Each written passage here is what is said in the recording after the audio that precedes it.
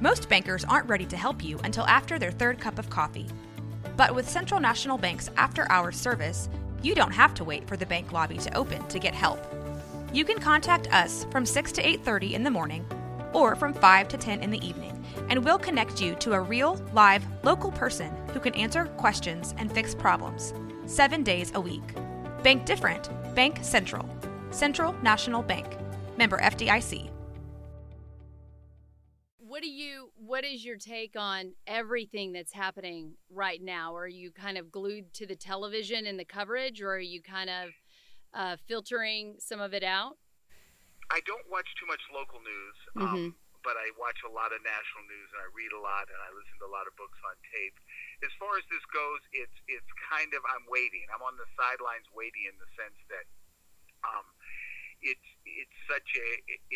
this is a crucible of change, and I remember this stuff back in the Vietnam War era. I remember coming home one day and my dad being upset that I'd been out protesting and closed down Harvard, and he says, okay, so you closed down the one place where the free market of ideas exists. You didn't go to Raytheon. You didn't go to Dow Chemical. You went to Harvard. He said, are you a moron? Have I raised you with any common sense? So I as far as the stuff I'm seeing now, I see it as much more. I don't want to say prominent. I see it as much more probable that something's going to change. But as I always tell my kids, the pendulum always overswings. So when you have the Me Too movement is a good example. Now people can't tell a woman that she has nice shoes on without fear of some retribution. But that's the price you pay for years and years of people, being ostriches to the inequities that women have faced. So I don't think it's going to overswing here, but it's incremental change, and I don't know if people have the patience for that.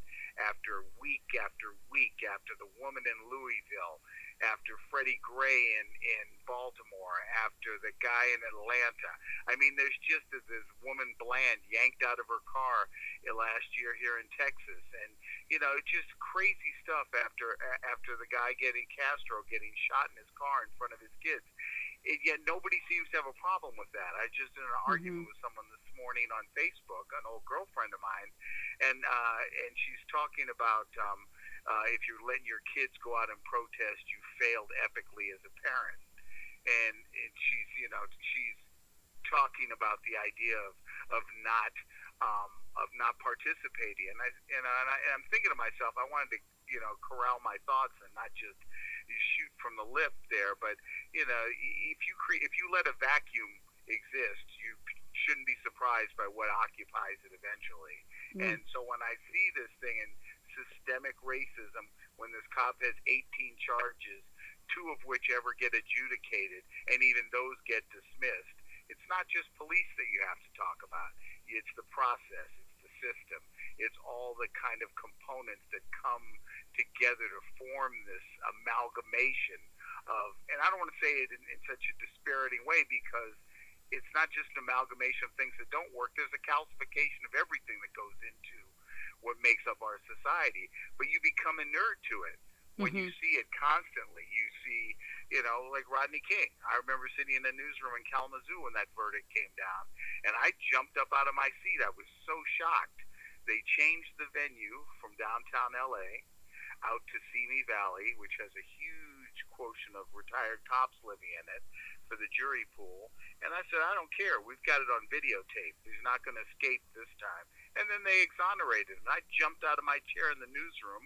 I'm sitting there with my news director and a couple of EPs. And I said, I hope they burn that damn town down tonight. And they looked at me like I was a god, like they were agog. And they said, Wilson, that's your hometown. I said, I don't care, man. We're fed up. We're fed up. And so I'm hoping that this, because of the makeup of the crowd and the protesters and the sincerity and the kind of weariness of the crowd, I think there's going to be some significant change, if on nothing else, on a self-serving basis, that you're stopping commerce, that you're causing damage, that you're shooting police overtime through the roof. But if it's peaceful change, we've seen it before. We've seen it with Gandhi. We've seen it with King. We haven't really gotten change with LA riots. We haven't really gotten change with Rodney King. Mm-hmm. So maybe this is kind of a hybrid, and something will come of it. But yeah, I'm glued to it.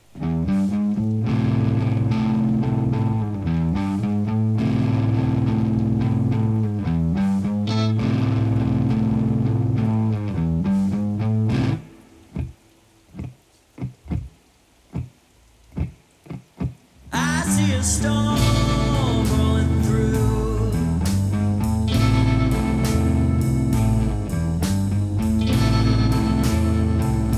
The tops of the trees are swaying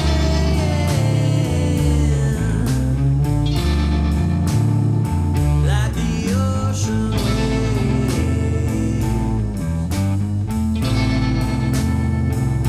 I see a storm rolling through, baby, when you're near.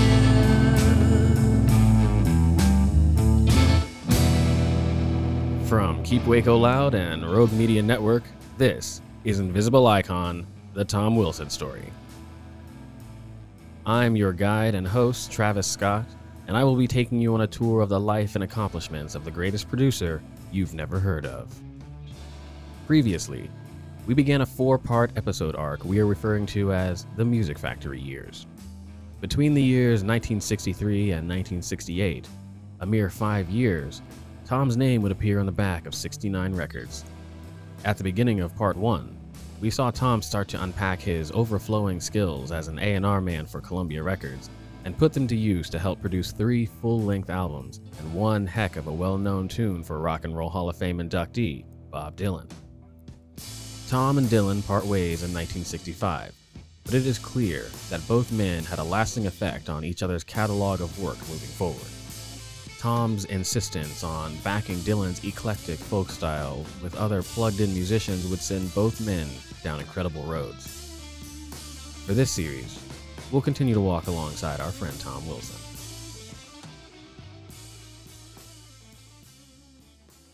In 1964, Tom is a busy man. He is juggling a schedule that includes not just blooming mega musician Bob Dylan, but also acts like the great John Coltrane, as well as a soundtrack for the revitalized historic Broadway musical, West Side Story, just to name a few. But it's in March that Tom would cross paths with a duo who originally went by a few different names, including Tom and Jerry, Kane and Gar, and finally, with the divine intervention of God, aka Goddard Lieberson, would land on the name Simon and Garfunkel. Rock and Roll Hall of Fame class of 1990 inductees Simon and Garfunkel is fronted by the longtime friends Paul Simon and Art Garfunkel. Paul and Art would meet while attending junior high in Queens, New York in the 1950s. Soon after, they would form the doo-wop group, the Peptones, and would cut their teeth performing at school dances.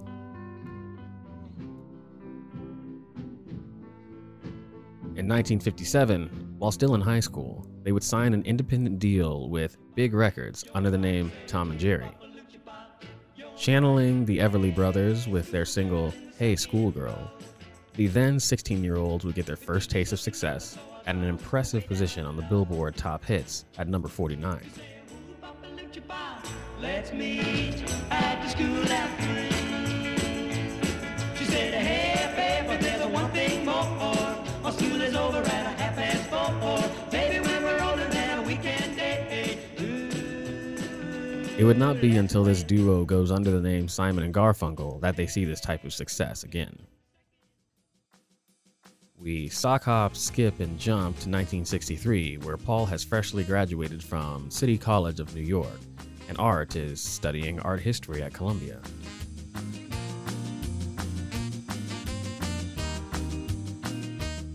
The two would reconnect to perform at a Greenwich Village open mic as Kane and Gar.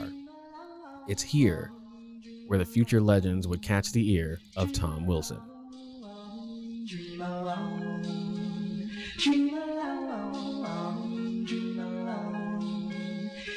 At the time, Tom is still with Columbia Records, and he would frequent these clubs scouting out talent.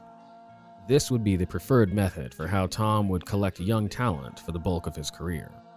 You see, Tom believed that you had to go out and find talent. You didn't just wait for it to wander in.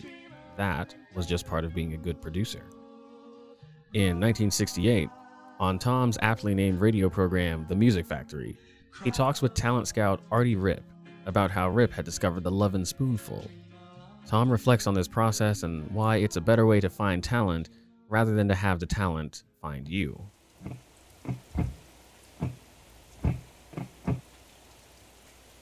You know, it reminds me of the fact that I used to work at an organization that I won't mention, and a lot of the A&R men had the idea that what an A&R man was supposed to do, or producer, I'll use both terms, was to just sit in his office with the door open waiting for some sort of creative director to come in holding a piece of talent by the throat and fling it on your desk, and then you record. But I think that anybody who can't find talent and who can't develop talent and who can't be a judge of what he wants to work with in terms of talent doesn't deserve the name of producer in our business. I think then you're just another sort of blank-faced technician. Yeah, that's really what it turns out.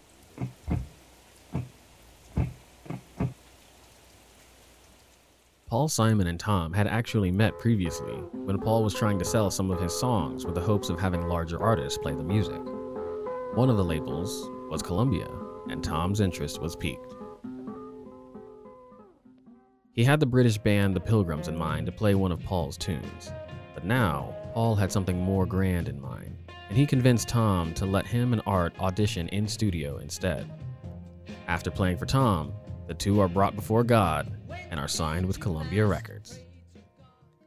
In March of 1964, Tom would bring in Simon and Garfunkel to record their debut full-length album, Wednesday Morning, 3 a.m., which included their generation-defining song, The Sound of Silence. Left its seeds while I was sleeping, and the vision that was planted in my brain still remains within the sound of silence. As well as a cover of a familiar tune from Tom's repertoire, The Times They Are A-Changin'. Times they are a-changin'.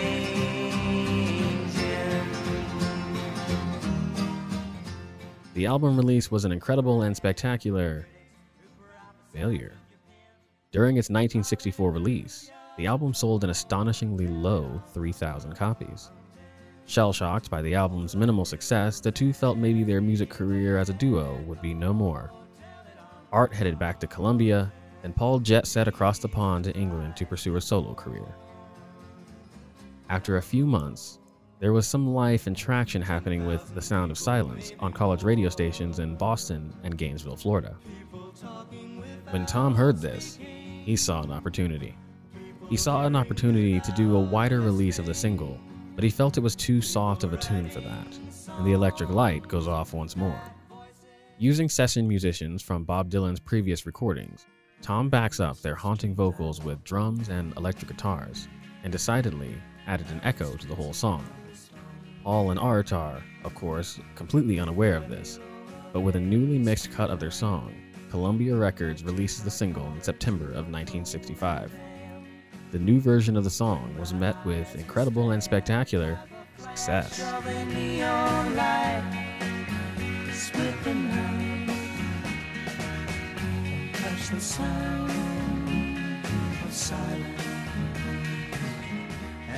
It first crept its way down the radios of the eastern seaboard before spreading across the nation.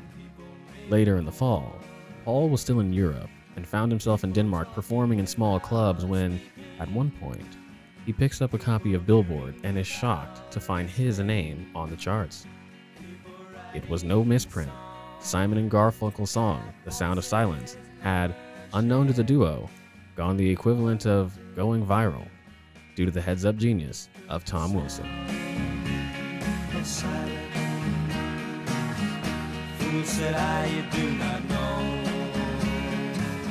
A few days later, Art phones Paul to tell him why their song is exploding stateside. Initially and unsurprisingly, Paul was not a fan of the new version. In an interview with the two, Paul talks about the origins of The Sound of Silence and Tom's contribution to the song.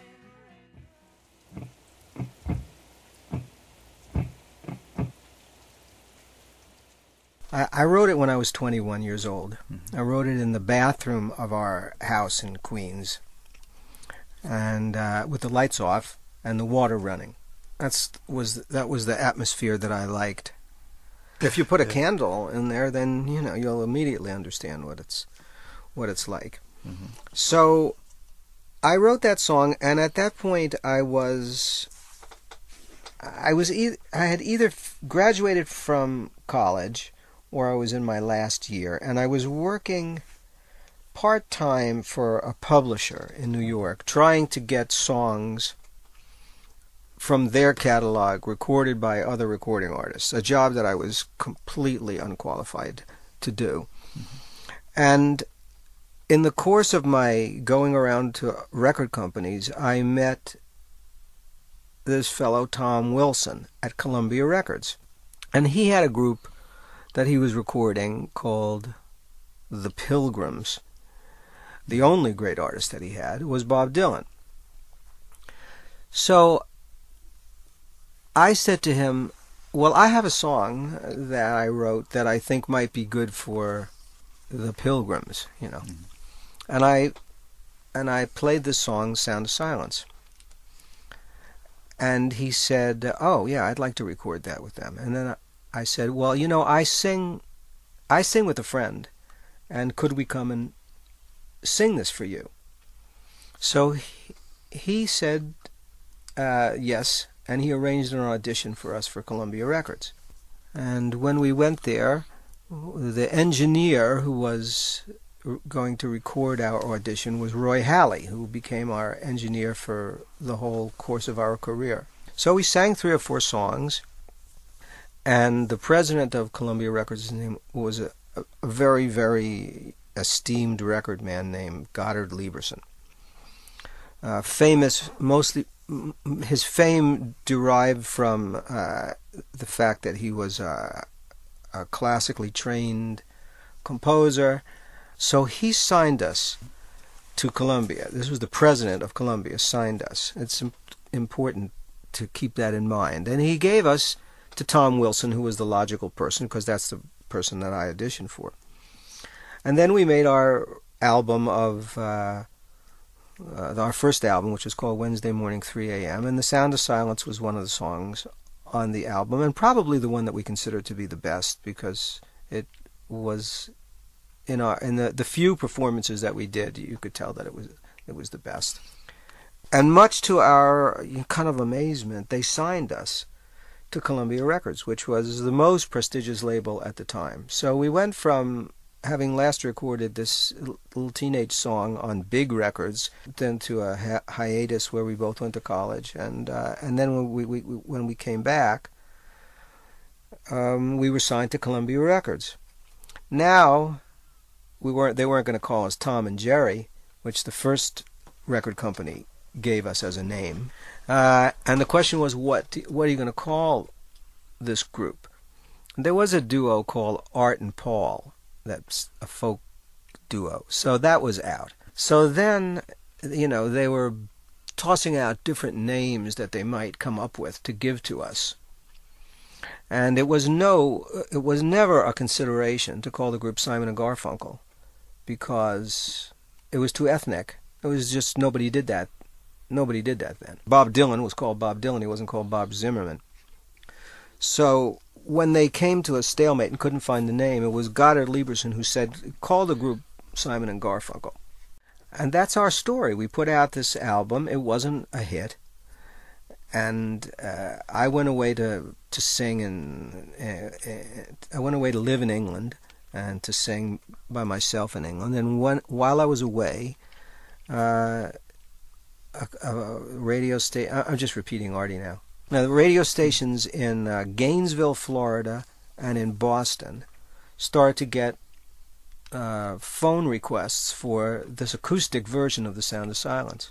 So Tom Wilson, the producer, who was at that time Bob Dylan's producer, brought in, and Bob Dylan had now turned from folk to folk rock.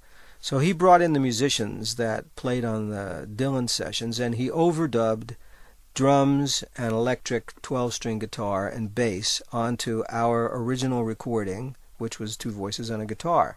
And they released that record, and that record gradually, climbed up the charts until it became a #1 record.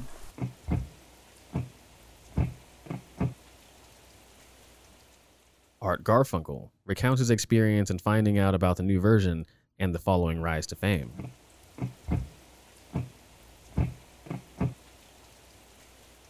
When I came home in the summer of '65, I found that one of the songs from the album that Paul and I had recorded for Columbia Records the year prior, the album being Wednesday Morning, 3 a.m., and the song being a folky version of The Sound of Silence, 2 voices, 1 guitar.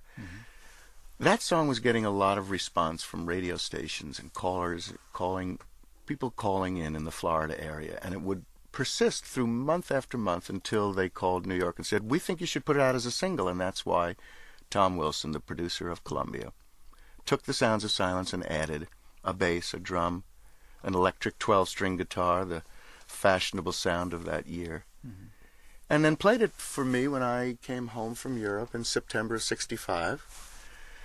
And I was just, amused. I was not so invested in whether it'll be successful or not. I was feeling like a veteran of failure at that point. So I was just amused, and then I watched my life change over the ensuing months.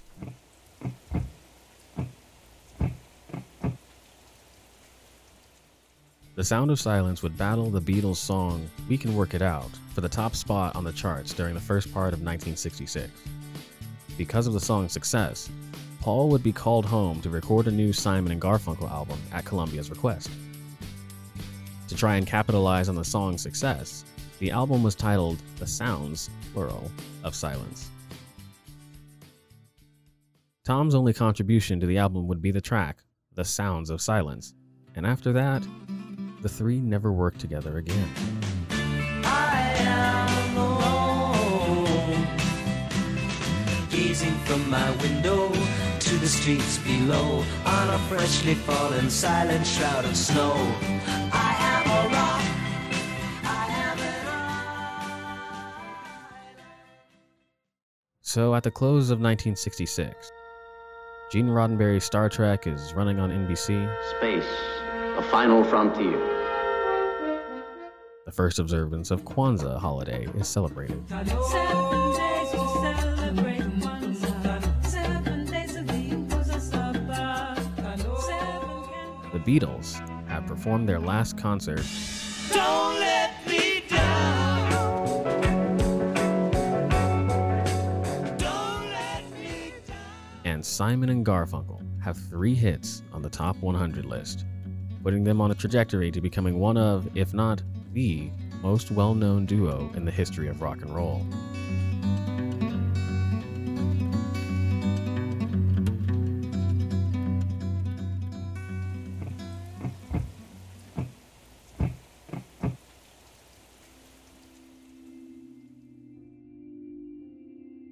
So, as we, through this collection of stories, deepen our understanding of Tom and how he thinks, I would like to believe that he would not have rested on his laurels of the dramatic success of Simon & Garfunkel thanks to his reimagining of Sound of Silence. I have to wonder exactly what it was he saw in that open mic in Greenwich Village, but, you know, whatever it was, they had it. And he knew that he needed to get it for both him and for the duo. He was essentially just doing what any good factory foreman would do when something is not working properly. He gets it fixed, or he fixes it himself.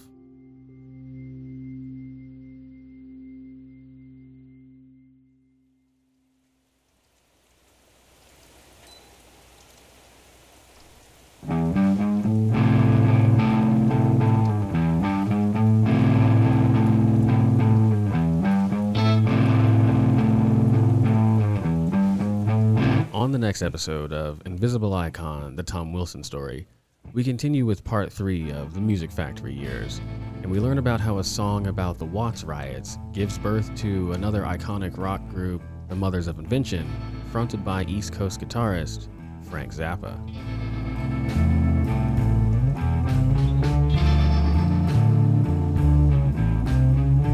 This podcast is produced by Rogue Media Network. Our executive producers are Lindsay Littman, Zach Burke, Jacob Green, and Katie Selman. Our director is Mike Hamilton. Our theme music is by the Bowleys.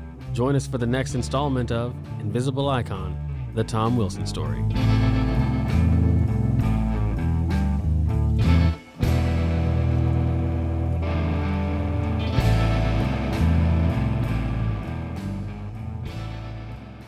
This has been a Rogue Media Network podcast.